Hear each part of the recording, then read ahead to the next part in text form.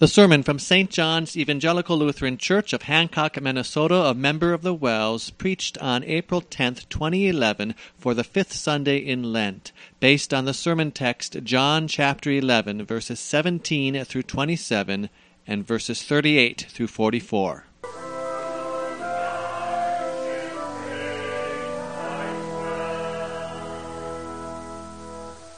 Please stand.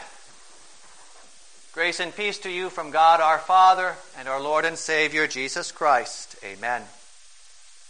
The word from God through which the Holy Spirit brings us life in Christ is John chapter 11, the gospel for today. Please give your attention to a portion of that reading again. Jesus said to her, I am the resurrection and the life. He who believes in me will live even though he dies. And whoever lives and believes in me will never die. Do you believe this? Yes, Lord, she told him. I believe that you are the Christ, the Son of God, who was to come into the world. This is the word of our Lord. Please be seated. Dear friends in Christ, fellow saints, washed clean in the blood of our risen Savior. It was the fight of the century. The buzz was in the air, the crowds were gathering. In one corner was the grim reaper, that scythe-wielding skeleton robed in black, shrouded in the hooded darkness, death itself. His opponent? His opponent, none other than the life, Jesus of Nazareth, the Christ, the Son of God, the coming one. Now, as we see this battle laid out in the text here in John chapter 11, we realize Jesus could have chosen a lesser opponent for this round. He did not have to wait until death had seized Lazarus' body. Mary and Martha had sent him word, which we heard, or which was earlier reported in the chapter before the text here. They had sent him word that Lazarus was sick. Jesus could have left right away. But rather he sends a reply back to Mary and Martha. He says to them, this will not end in death. No, it is for God's glory, so that the Son of God may be glorified through this. Notice that Jesus points to the final outcome in that reply. Death would not end up winning, but he doesn't say that Lazarus isn't going to die in the meantime. Yes, Jesus could have chosen simply to have healed the sickness, maybe from a distance, like he did with the servant of the centurion. Or he could have hurried and been there, because he had healed many sicknesses before, hadn't he? Even leprosy.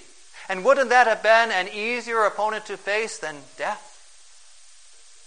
But Jesus knew what he was doing. Rather than leaving right away so that he could get there to heal the sickness, he waited. He waited 2 days before he left. And by the time he leaves, he knows that Lazarus has already died. In fact, he tells his disciples that Lazarus has died, for he knows all things. But why go then? Lazarus was already dead. Why go? Because the closer he got to Jerusalem, the closer he came to danger. And Bethany was only 2 miles or so from Jerusalem, an easy walk for the people of that day.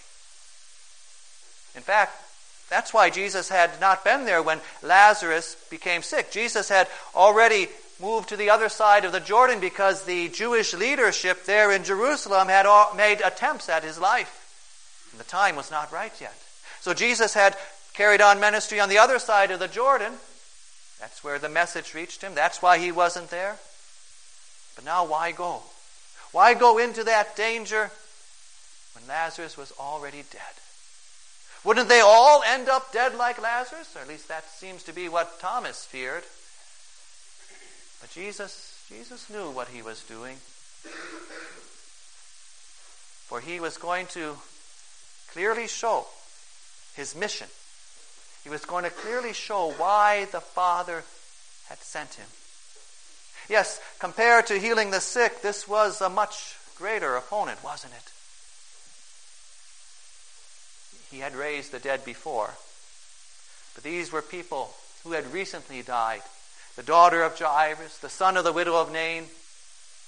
Did you hear what the scripture said? By the time Jesus gets to Bethany, Lazarus has been in the tomb for 4 days.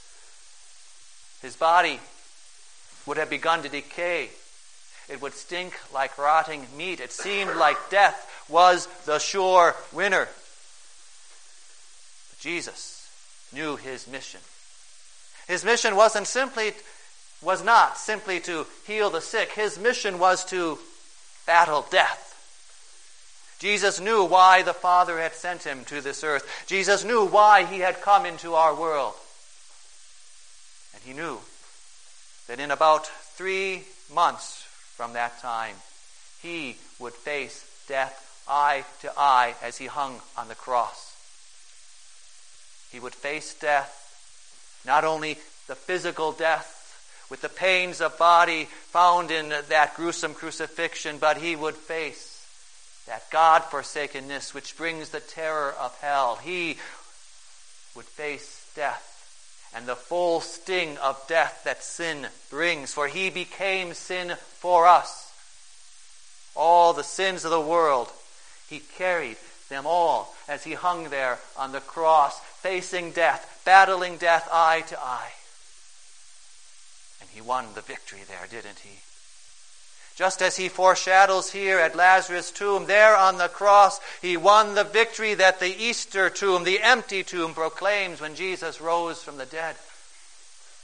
And here we get a foreshadowing of that victory. Jesus knew his mission to carry out God's saving work. And he carried out that mission that brings us life, that brings us rescue from death's darkness. He battled death and won the victory for you and for me. That was his mission. And that's why he came to that tomb of Lazarus, and why he could call out for Lazarus to come forth. Think of the crowds that were gathered there. Think of how God's glory shone out for those people from Jerusalem, even some who were his enemies, those Jews that had plotted against him, no doubt, either were there or heard of it. They could see God's saving glory at work as Jesus calls out. How that once again affirms that Jesus is the Son of God, who had come to do that mission to defeat death's darkness for you and for me. How this once again affirms that Jesus is the Son of God, our Savior, who won the victory from death. He is the life who came to bring us life, for he battled death and won the victory. That was his mission. And so, dear friends, don't forget, never forget the mission that Jesus came to do here, to defeat death by taking away our sins. That was his mission. His mission wasn't to make death our friend so that funerals become parties. As he stood there, he saw the grief of Mary and Martha. He saw how death had robbed them of their loved ones, and tears came to his eyes and wet his cheeks as well. Indignation filled his heart, indignation against death, that death would hurt his dear friends so ruthlessly, so heartlessly. Yes, remember Jesus' mission. He came to defeat death, not to make death our friend. He came to defeat death, for he is the resurrection and the life. Yes, I am the resurrection and the life, he declares. He is the anti-death. He has conquered death, battling it on the cross, winning the victory for you and for me. That was his mission. And so, although death is still our enemy, we need not fear this enemy. Yes, you who believe in Jesus have no reason to fear death, for Jesus has won that victory. And those are important words for us to take to heart here as well. That he gives us that victory through faith. That for us who believe in Jesus, death no longer holds its fearfulness, though it's our enemy. It's for those who believe. Even as Jesus told Martha there, he who believes in me will live, even though he dies. And then this brings us to the second part here where we focus on faith. This is important for us to keep in mind. Jesus conquered death. He won that victory. But it's those who believe who gain the blessing of that victory. And how many thousands die each hour in unbelief? Some who no doubt were brought up in a church. Some who may still go to church, but their church no longer presents Jesus as the Savior from death who takes away our sins. Rather, they talk about Jesus as a role model of love or as an inspiration of hope. And that's not the real Savior. How many may still know about Jesus and even the right words to say about Jesus, but their faith has died long ago, and they no longer listen to his voice or live lives for his glory. How many might these be of people that we know, even loved ones, even members of our own congregation? They may still talk about hoping to be in heaven someday, but when you look at their connection to Jesus, or actually their lack of connection to Jesus, you wonder whether there is any faith there at all. For faith wants to be close to Jesus. Yes, think about that. Faith wants to be close to Jesus. Look at Mary and Martha as they go to Jesus. This faith wants to be close to him, listening to his voice in word and sacrament, bearing his fruit in our lives.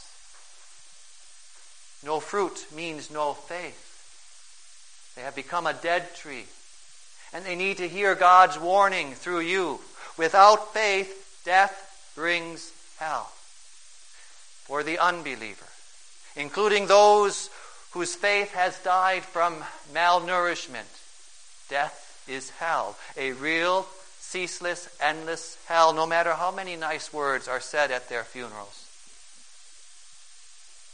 We dare never use Jesus' words here to make a conscience comfortable in its unbelief. Sin damns. And the unbelieving conscience needs to see that terror of death and its hopelessness so that the person turns to Jesus, the only one who has battled death and won, the only one who is the resurrection and the life. That was the mission Jesus came to do. That is the mission he completed. And that is what faith believes. That Jesus has battled death and won the victory for you. And notice how this faith focuses on Jesus. There's that connection, isn't there, between faith and life in Jesus. Whoever lives and believes in me will never die, Jesus says. See how he equates faith and living in him? Yes, even though our physical bodies die one day, we who believe continue to live with Jesus. And that living doesn't start on the day we die. No, that living starts on the day that the Holy Spirit works faith in our hearts. Faith lives the life's victory, Jesus' victory, that victory that he won for us. And such faith focuses on Jesus. Notice that in Mary's or in Martha's response. When Jesus asks her, "Do you believe this?" Martha does not give some vague answer. "Yeah, I hope to be in heaven someday." No. If you really think about it, heaven for most people just means something better after death. And don't most religions have some kind of hope like that? The Muslims have their paradise. The ancient Norse had Valhalla. Buddhists and Hindus talk about nirvana. Even the atheist has a hope that death will bring a non-existence, that everything ends. But none of that is faith. Rather, faith focuses on Jesus. Notice how Martha's faith focused on Jesus. Yes, Lord, she says, I believe that you are the Christ, the Son of God, who was to come into the world. That's not a fluffy, wishing hope for something better after death, is it? Faith confesses Jesus. Faith confesses Jesus as the Christ, the anointed one. That's what the word Christ means. Jesus is the anointed prophet who alone can make the Father known. Jesus is the anointed high priest who offered himself as the lamb to atone for the sins of the world. Jesus is the anointed king who alone has conquered sin and death to win the victory for you. Jesus is the Christ, the anointed one. Faith confesses Jesus as the Son of God. Who but God himself could work such a great salvation for us? Who but the Son, who is with the Father from all eternity, can make the Father known to us? What but the blood of God can ransom and redeem the world from sin? Who but the Almighty God could conquer Satan and death? Yes, how God's glory shines out there from the empty, from what Jesus did there at Lazarus' tomb. As he prayed to his heavenly Father for all to hear, they could clearly see that the Father and Jesus were one in will, one in purpose, one God. How the Son was glorified, true God from true God. And such faith confesses Jesus as the coming one, the one foretold by the Lord through the prophets, the one who came into our darkness to bring us the light of life. Such faith, dear Christian, your faith, cherishes Jesus and that victory that he has won for you. He is the life. Such faith cherishes Jesus as much more than a get-out-of-hell-free card. Such faith lives his victory, Jesus' victory, each day, every day, not just the day of our death. And maybe a way for us to see this is to think of the fearlessness of a toddler. Though his legs are so wobbly, he barrels forward. Heedless of danger, he would play with a sharp knife or touch a hot burner or even run into a busy street. That's why parents need to keep their eyes open. But focus on that toddler's boldness and fearlessness in living, in doing, in exploring. Now, some of that boldness may come from ignorance, not realizing how easily he can get hurt, but how much of it comes from trust? Trust that Daddy will be there to catch him. Trust that Mommy's hugs and kisses will make any owie go away. Yes, that trust brings such boldness and fearlessness in living. And that, dear friends, that is the boldness of faith. As we see and live the victory that Jesus has won for us. Not a physical recklessness as a toddler has. No, God has given us a mind and common sense to protect our bodies. But a spiritual boldness that lives for Jesus, that pursues Jesus no matter what the cost, that takes up our cross and follows him without regard for ourselves.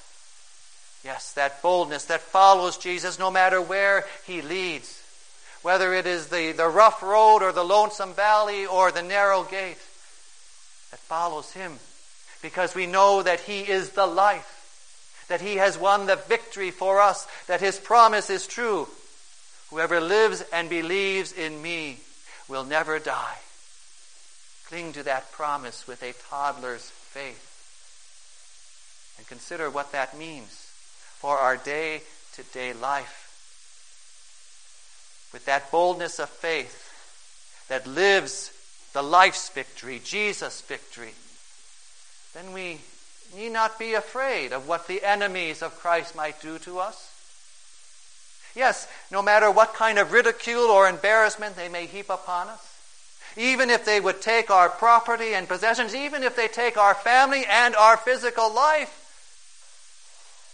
they cannot take the life away from you. They cannot take Jesus' victory from you. For he has promised, whoever lives and believes in me will never die. And he keeps his word. Think of how that changes our daily choices and decisions. For now we can go through life without being hounded by worry and fear.